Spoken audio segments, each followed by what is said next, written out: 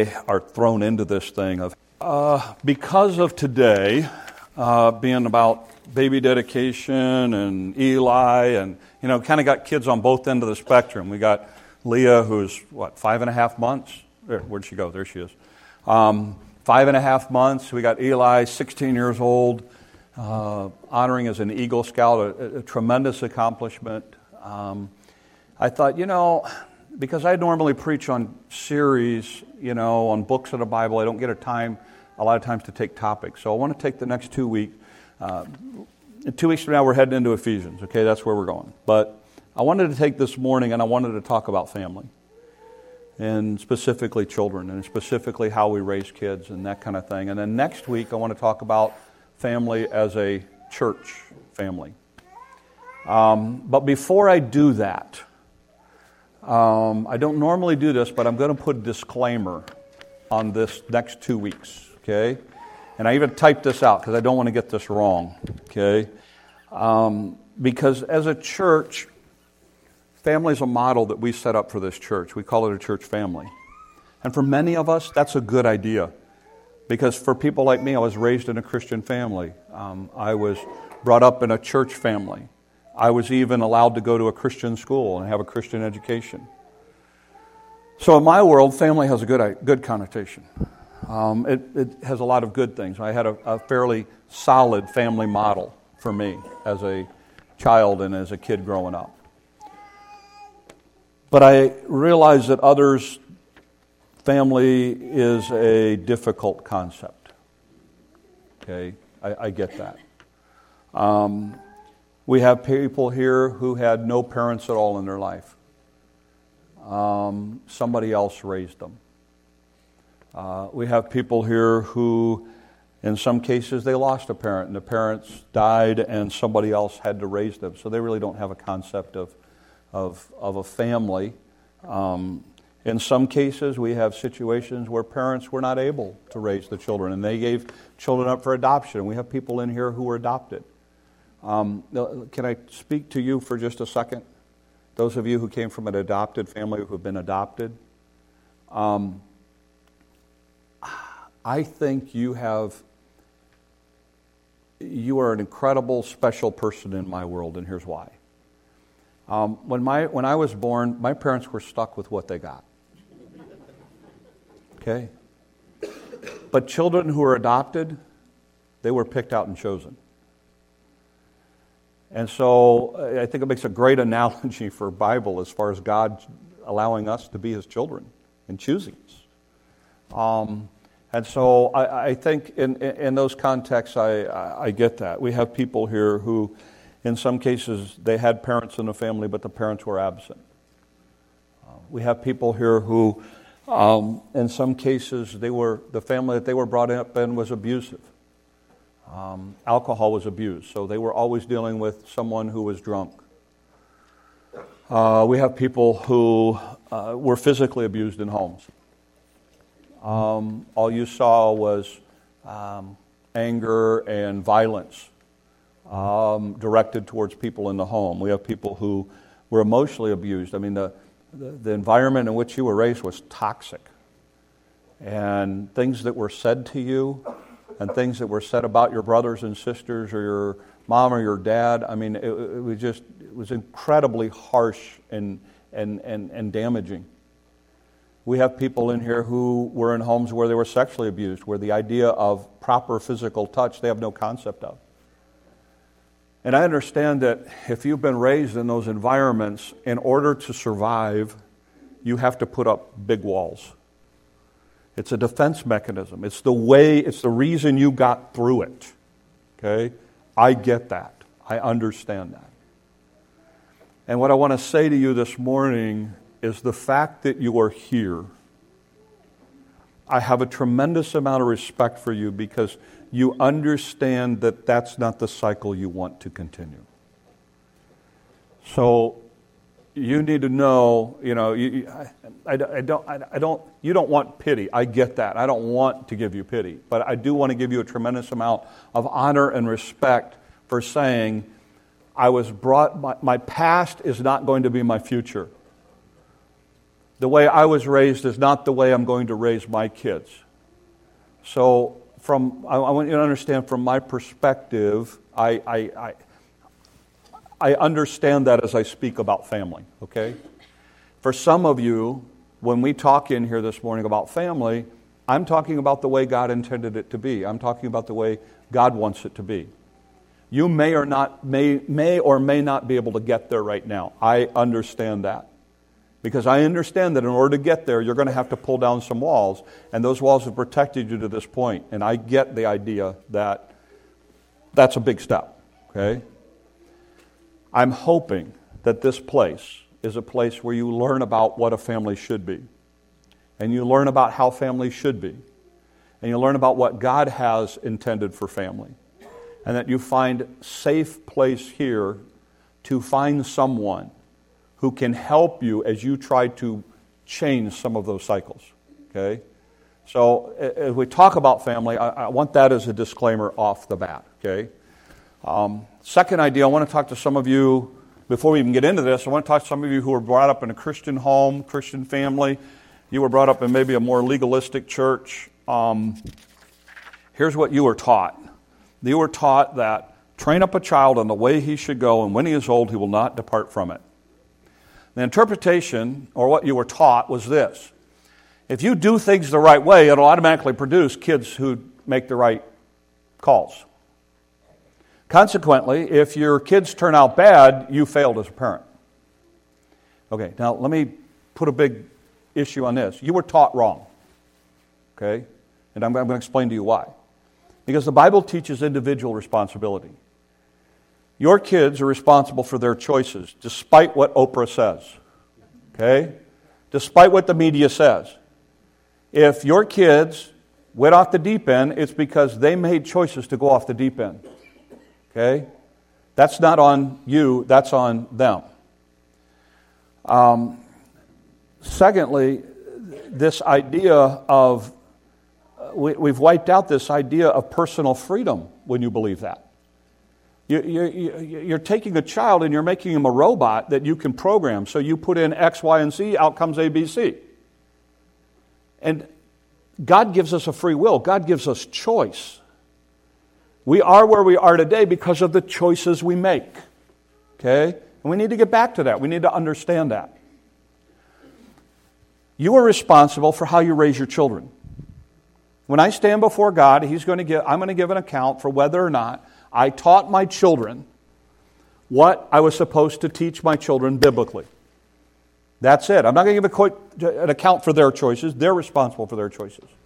I stand before God accountable for what I did. You go, well, in that case, I've really messed up. Well, that's a big club, okay? Because every parent here would tell you there are things they would do different. We can't get it all perfect. That's what grandparenting is for, all right? That's when you get to do it all perfect. Oh, yeah, sure, here's more ice cream.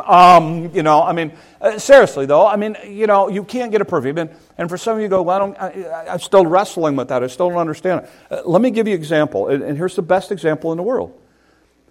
God takes Adam and Eve, his children, he puts them in a perfect environment, he teaches them right, he does everything right to provide for them, and they choose to turn their back on it.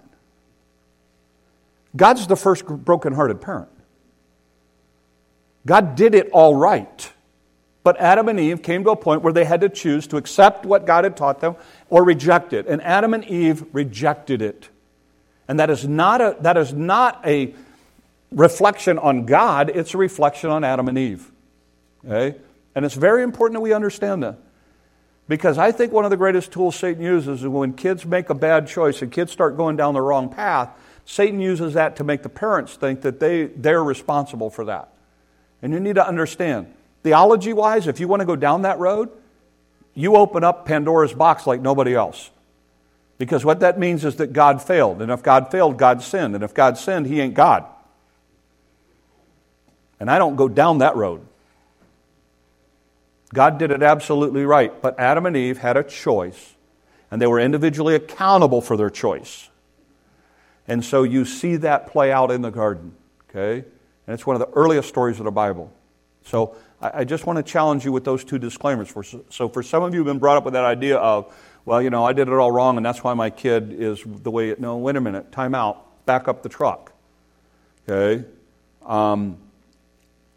You are not responsible for your kid's choices. I want to do everything I can to influence them in the right way. But ultimately, and here's the thing, by the same token, for kids who make good choices, it's not about the parents. When my kids make good choices, don't get all excited because I was a good parent. Get all excited because my kids made good choices. Okay? It's on them. And when they make bad choices, guess what? Don't get all bent out of shape on me being a... No. It's on them. Okay? It's on them. And we need to understand that. I will stand accountable to God for what I did as a parent. Okay? Not for the choices my kids made. Okay, are we clear on that? Okay? I want to make sure we're really good on this, okay, because this is important. Okay? We're going to look at a story this morning about Jesus as a child. We don't know a lot about Jesus as a child. Most of your Bible in Matthew, Mark, Luke, and John addresses the last 18 months of the life of Jesus Christ. Okay? We know very little from birth to 30 years old, but we do have some insight. And one of those is a story we're going to look at this morning in the Gospel of Luke. So here's what it says. We're going to throw it up there on the screen. It says, his parents went to Jerusalem every year at the Feast of Passover. So we see them. I think this is awesome. They're taking God to Passover. I think that's incredible. But anyway, and he was and he was 12 years old. So we have an age deal of Jesus at this point. And they went according to the custom of the feast, because the feast said that every year, every male was to head that way, and so they did. And notice what it says. And when they had finished the days, they returned, talking about Joseph and Mary. The boy Jesus lingered behind in Jerusalem. Now, for those of you who have forgotten a kid somewhere, you're in great company, all right? Because they let you go, how can they leave Jesus? People traveled in crowds, and I'm sure... we had one child, we had to know where he was 24/7. We had another child that it was like, hey, do you know where he is tonight? I'm not sure. Because one we could trust, one we could not. And so it says, and Joseph and Mary did not know it. But supposing him to have been in the company, they went a day's journey and they sought him among relatives and acquaintances. So now they're running around because everybody traveling in group. They're going, hey, have you seen Jesus? Have you seen Jesus? Our little boy, 12 years old, we've lost, I think this is awesome too. We've lost Jesus. But, okay, going on. Notice what it says, verse 45. So when they had not find him, they returned to Jerusalem seeking him. Now, it was that after 3 days, they found him in the temple. They keep looking for him. 3 days. Now, again, Passover was a big deal. A lot. Think of Super Bowl. And how many people come into a town for Super Bowl? That's kind of the analogy of the Jews and Passover. And notice what it says. Now, it was after 3 days, they found him in the temple, sitting in the midst of teachers. That's fascinating because in this culture, okay, teachers were the ones who sat. Students stood.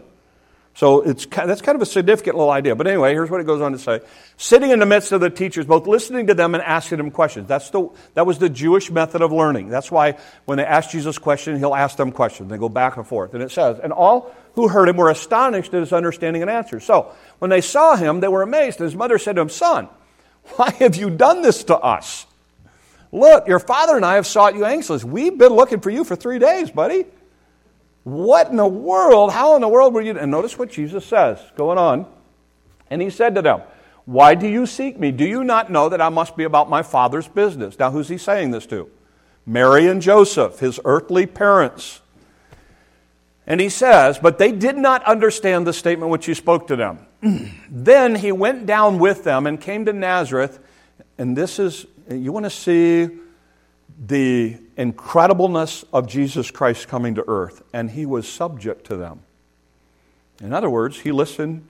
Kids, hear me, children. Jesus, God, listened to his earthly parents. Now, you really think you don't have to listen to them? Okay? I mean, this is what God did, all right? Yeah, parents, stop punching your children. All right, going on. But they did not understand. Then he went down with them, came to Nazareth, was subject to them, but his mother kept all these things in her heart. And here's where we're going to focus this morning. And Jesus increased in wisdom and stature and in favor with God and man. We see in that little verse 52, 4 things that are important for us as parents and us to understand when we talk about family. It tells us what happens with Jesus. Jesus increases in wisdom and stature, wisdom mentally, stature physically, favor with God spiritually, and favor with men socially. And you actually see a pattern here in how Jesus develops as a child that helps us as parents. So walk through it real quick, apply some things, and we'll head out for some things that were important to us. He increases in wisdom. This amazes me, but Jesus had to learn how to talk. The job of the parents was to teach the children. Can I say this, Mom and Dad? Your job is to teach your kids. The school can help, but it's not their job. It's your job. It's your job. So in other words, this was the Jewish idea of the mezuzah. This was the Jewish idea, was that every time we walk in this house, we're teaching our children. And so we're always looking for opportunities to teach them. And we're always looking for opportunities to expand their world. What's happened in our culture right now is we have abdicated that to other people. All of a sudden, we're letting the schools do it. Or we're letting Paw Patrol do it. Okay? And some of you are going, Paw Patrol, then you've been out of the game, all right? We are letting other people. It's easier for us to turn on a TV, throw in a DVD, put something up on YouTube, and let that. I'm not saying you can't do that, but that doesn't need to be the primary teacher of your children. It needs to be Mom and Dad. And they need to be the main ones that are involved in teaching them wisdom. Again, the fear of the Lord is the beginning of wisdom. It's this idea of constantly keeping in front of our kids the idea of, hey, what do you think about that? If you've got teenagers, okay, don't ask them yes or no questions. You know, here's what I found with my children. When my kids were teenagers, you know when I got them to talk? When we were working on a project. If they were in the car and I was asking them questions, it was like, no, yep, When we were working and their guard was down, I'd say, hey, what do you think about this? You know, and we would start to get impact. Or their friends would come over and we'd have discussions. Okay? At our family, we do a thing that's called, I don't know what we call it, when people are at our dinner table, I go around the table, like on Sunday afternoon. It'll be easy today because it's just Gina and I. But we go around the table and I say, okay, tell me how your week's going. What's going on? What thing has happened this week, at work? How's your job? How's your kids? We play this game for everybody. And when they bring a friend over, we just throw it in like, you sat down at this table. This is part of the game. Because we're trying to teach. We're trying to develop that. So one of the things that we want to do as parents is increase in wisdom, stature, physically. Here's what's interesting about Jesus. If you go in my office, I worked at a religious art gallery, so I was surrounded by some of the greatest religious art in the world. And so I've seen some Rembrandts and some Rubens and some things like that, and they're incredible paintings of Christ and things like that. But my favorite is by a painter. His last name is Honhorst. There's a copy of it that hangs in my office, and it's a picture of Jesus, Mary, and Joseph. Joseph is working on a piece of wood. Mary is standing behind him, and Jesus is holding the lantern so that Joseph can work. It's a Honhorst. The lighting that he used is phenomenal. But I love that picture because it gives me an idea of a different perspective of Jesus as a child. Now, contrary to that, Joseph probably wasn't a wood carpenter. So sorry to shoot that in a hole. But the area that Jesus lived in, Nazareth, was known for its stonemason. And so in all reality, Jesus was probably the idea of carpenter, the word could be interpreted. Jesus was probably more associated, and Joseph was more associated in the stone trade as a stonemason. But what's interesting is one of the things of a dad was to teach his son the family trade, the family business. And it's interesting, when Jesus comes back into this area to teach, one of the accusations against Jesus is not this Joseph's son?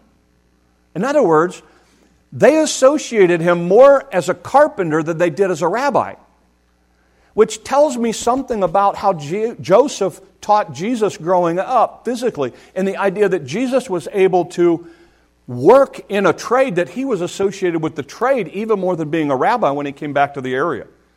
So he increases his stature, and then and the idea is in favor with God, and this is the idea spiritually. Now, this is a whole, you really want your brain to go berserk. You just try to figure out how God increases spiritually. But here's the concept. The concept is that he goes to Passover. When Jesus is with his disciples, they go to the feasts. He understands the spiritual world of that time, and he participates in it. Even as a child, they have him participating in it. It's one of the reasons we bring kids in here. We want them to participate with it. One of the big problems right now in churches is the idea that we're losing college kids from churches. We're losing young people coming from churches. One of the things they're finding, this isn't the only thing, this is one of the things, is that what's happened is we have taken kids and we've entertained them. And all of a sudden now they come to church and it's not pizza and popcorn anymore.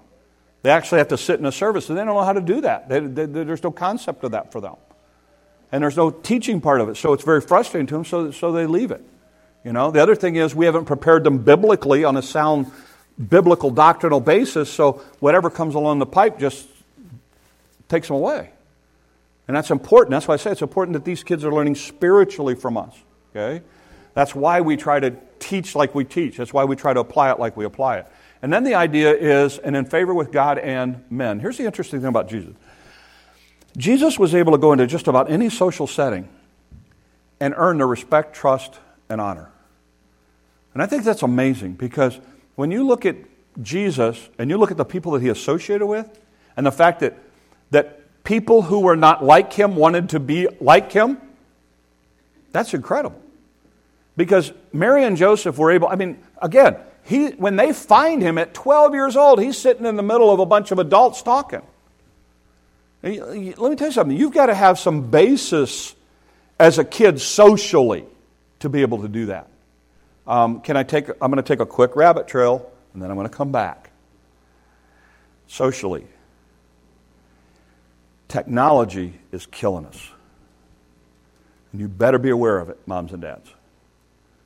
You had better be aware of how technology is isolating us and the anonymity that technology provides. And the craziest thing is we have kids who are quote-unquote connected, and they have lots of Twitter friends and Facebook friends and Snapchat friends and everything else, but they're lonely and they're more isolated than they've ever been. Okay? And I think there needs to be a lot done as adults with helping our kids navigate this electronic social thing that's going on. Can I suggest something? I know the big beef that I talk to a lot of parents about is, these kids are always buried in their phones. Can I suggest that one of the places they learned it from is us?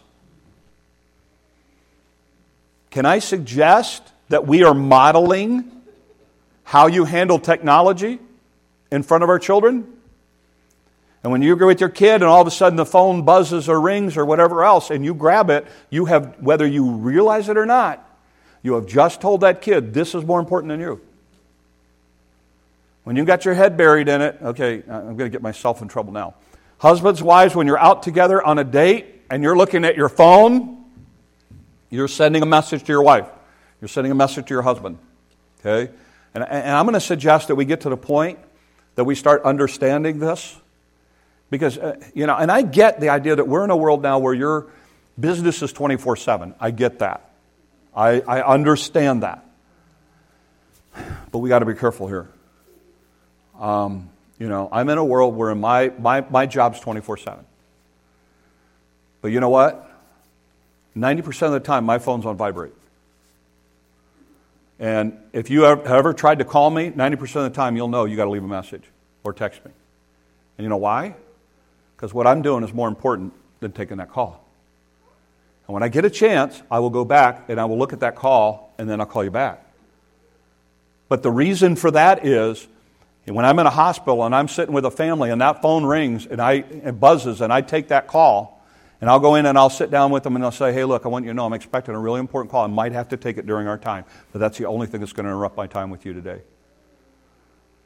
Because I want to send a message to them what this time is the most important time. And I just have to say, we're going to have to start realizing we model for our kids and our grandkids some of this stuff. Okay? And it's important. Okay? It's really, really important. My kids are technology kids. But in our house, I was a computer teacher at the time, and my boys learned computers were not toys. Now they game on them, but they didn't in my house, okay? Because I explained to them they were business tools. And so my kids grew up learning about looking at a computer as a business tool, and then they make a living doing that. So it's worked out pretty good for them. But the idea was I wanted to be careful what I was teaching them about technology even at that point. And I just want to challenge you, because socially, we have a lot of kids today that aren't able to adjust socially. And some of them who are the most social are also the most lonely. And we need to understand that. We need to understand that. And it's our job to help our kids develop socially. By the way, that's why we do what we do here. That's why we have children's sermon where we have the kids come up here. Why? We want them to get comfortable around adults. We want them to be comfortable in this building, because we're trying to develop something here and help them socially. That's why adults here talk to children, and children talk to adults. We want to encourage that. Okay? And that's important. Okay? So, with that in mind, a couple applications to help us as we try to raise kids and as we go about our world being around kids. Deuteronomy 6. I want to put up the second slide on that one, guys, the last part of that verse that we looked at already today. Next one. Next slide. Yep, there you go. Teach them diligently your children. In the Jewish mind, this is easy because it is ingrained to them. It is ingrained to them that every time you walk through a door, every time you walk through a main door of a house, you go, a reminder, God's word on my lips, God's word in my mind, God's word constantly. It's a constant reminder to them. And you see these everywhere. Go to Jerusalem, you'll see these everywhere. Okay, every motel room has one. Okay, every motel, they're all over for this because this is a big deal in the Jewish mind. Here's a couple applications. Here's one. All of us are constantly teaching. All of us are constantly teaching. You need to realize that. If you haven't figured it out yet, you guys are going to learn this. You're going to be scared at what she picks up on. Good and bad. You're going to watch that the tone with which you guys talk to each other with, she'll pick up on. Yeah. We offer marriage counseling too. It's okay. But I mean, seriously, and parents will tell you this. Kids are always learning. I have to be very careful, particularly around my little granddaughter, because she's one of those people. Her brain is always engaged, taking stuff in. And we have to realize that we are always constantly teaching. Not just with what we say, but how we say it, what we do. Our words, our actions. We're watching. Grandma, Grandpa, you are teaching. And they are learning. Even down to when Mom says no, it shouldn't be, well, Grandma says yes. It should be, Grandma's going to back up Mom. Because Grandma, you're teaching that child something about authority. And you tell them, if you go, okay, Mom says no, but we're going to do this anyway, you have just taught them something about authority, whether you realize it or not. And I don't agree. There are some things, my daughter-in-law thinks that she shouldn't have sugar, and I disagree. But you know what? When Grandpa has her, she doesn't get sugar if Mom says no. Because I'm teaching my granddaughter something about authority. And if I teach her that, okay, you don't have to, we're not going to listen to Mom, what am I doing? What am I doing? You go, well, that just ruins the grandparent thing. Oh, no. You can bypass it. If you play it right, then Mom's always having to come up with new rules, okay? I mean, you can figure it out to have, like for Easter, I got those confetti exploding eggs, those were awesome. And then we started throwing them at each other, and everybody's covered in confetti. But I mean, you can always find ways to have fun outside of that. And I just want to understand we are always teaching, and this is the second thing, they are always learning. One of the things that we struggle with as a church is I have parents, young parents come in, and here's what happened. We have the children in the service, and we have bags back there for them to play, and parents bring toys and all that kind of thing. And I've had parents go, I wish you had something for little kids, like your own little service and da-da-da-da-da-da, another church. And I said, that's great. One day we might do it, but it's not who we are right now. And I said, and I always challenge parents this. I said, let me ask you something. I said, here's what I want you to do. I said, I want you one Sunday after church to ask your kid what they heard. And I am amazed at the number of parents that came back to me and go, man, they listen better than I do. I mean, I just see them sitting there playing with trucks on the floor and coloring books and everything else, and I think they have. I had a parent tell me this week, they said, honestly, I look at my kid during the service and I think this kid has not hearing one word. But when I ask him, he can almost verbatim tell me half of everything that you said, and it just scares me. Because we explain to parents this idea that the kids are always learning, even when you don't. When I was a camp counselor, we used to do junior high and senior high camps. I learned that when I had my kids in the cabin, we would go out for devotional time. I learned that one of the best tools I could do is I could have them pick. I'd say, okay, before we get started, I want you to find the biggest blade of grass you can find. They all go out and find a big blade of grass. I said, now, good, I want you to play with that while I'm talking. And I found that it was an incredibly effective tool. And they listened far more than if I just said, okay, everybody sit down and listen to me. Because they're always learning. And that's important for us to understand. That's important for us to step back and go, okay, you know what? I've got to do things in such a way that they're always learning. And here's the other thing, and this is the thing that we're going to talk about in depth next week, but I want to lay there a little bit of groundwork. Parents need help. Because I'm going to tell you right now, if you try to raise a kid biblically today, you're going to get shot at as a parent. There are going to be other parents who get on you about it. I'm just going to tell you that. That's going to be part of the package. And we don't need people to come in here and be criticized as parents. They get that out there for free. When parents come in here, we want them to have a whole series of coaches around them and cheerleaders. That's what we're after. We're after parents helping other parents. We're after people helping other parents. We're after you developing relationships with other kids, developing relationships with other adults.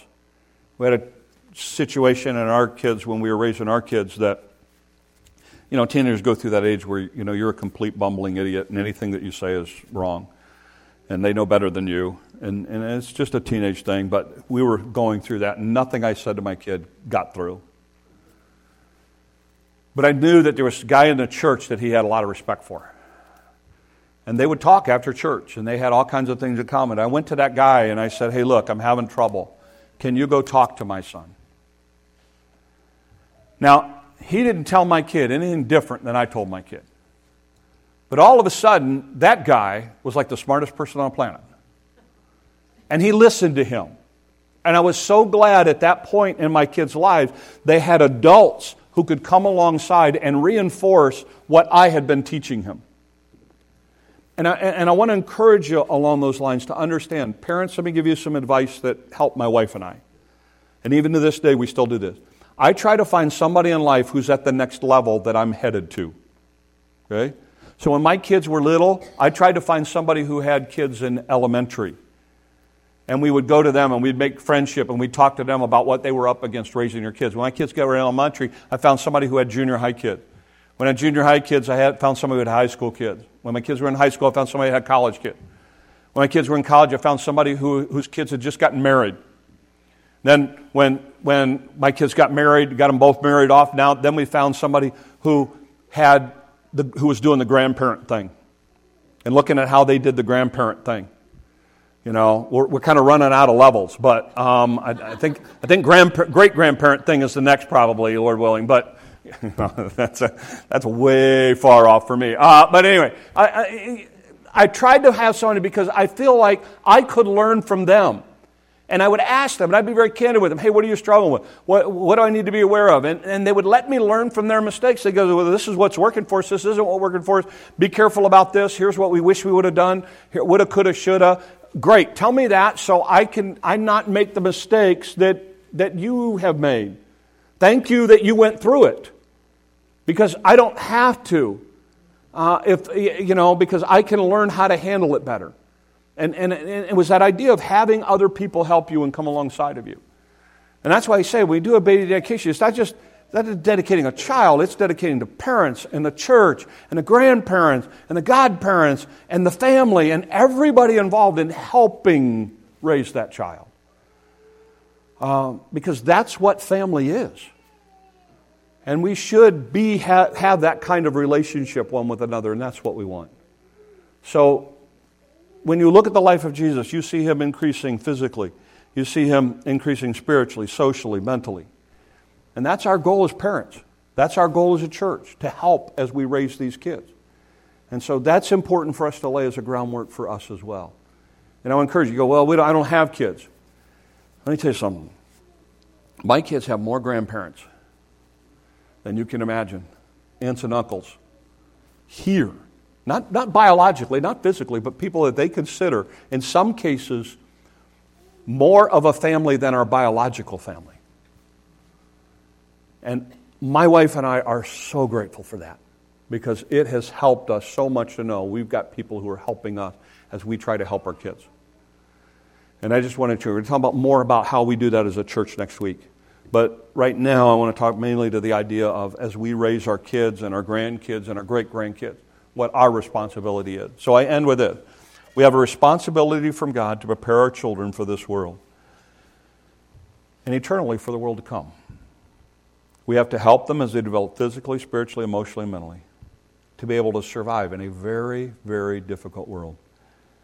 We model that by our words and our actions. And we reflect God's desires for us as we try to live out what He encourages us to do every day. Let's pray. Lord, help us. Lord, it's easy sometimes as parents to feel beat up. It's easy, Lord, for some who have literally no reference of a healthy family.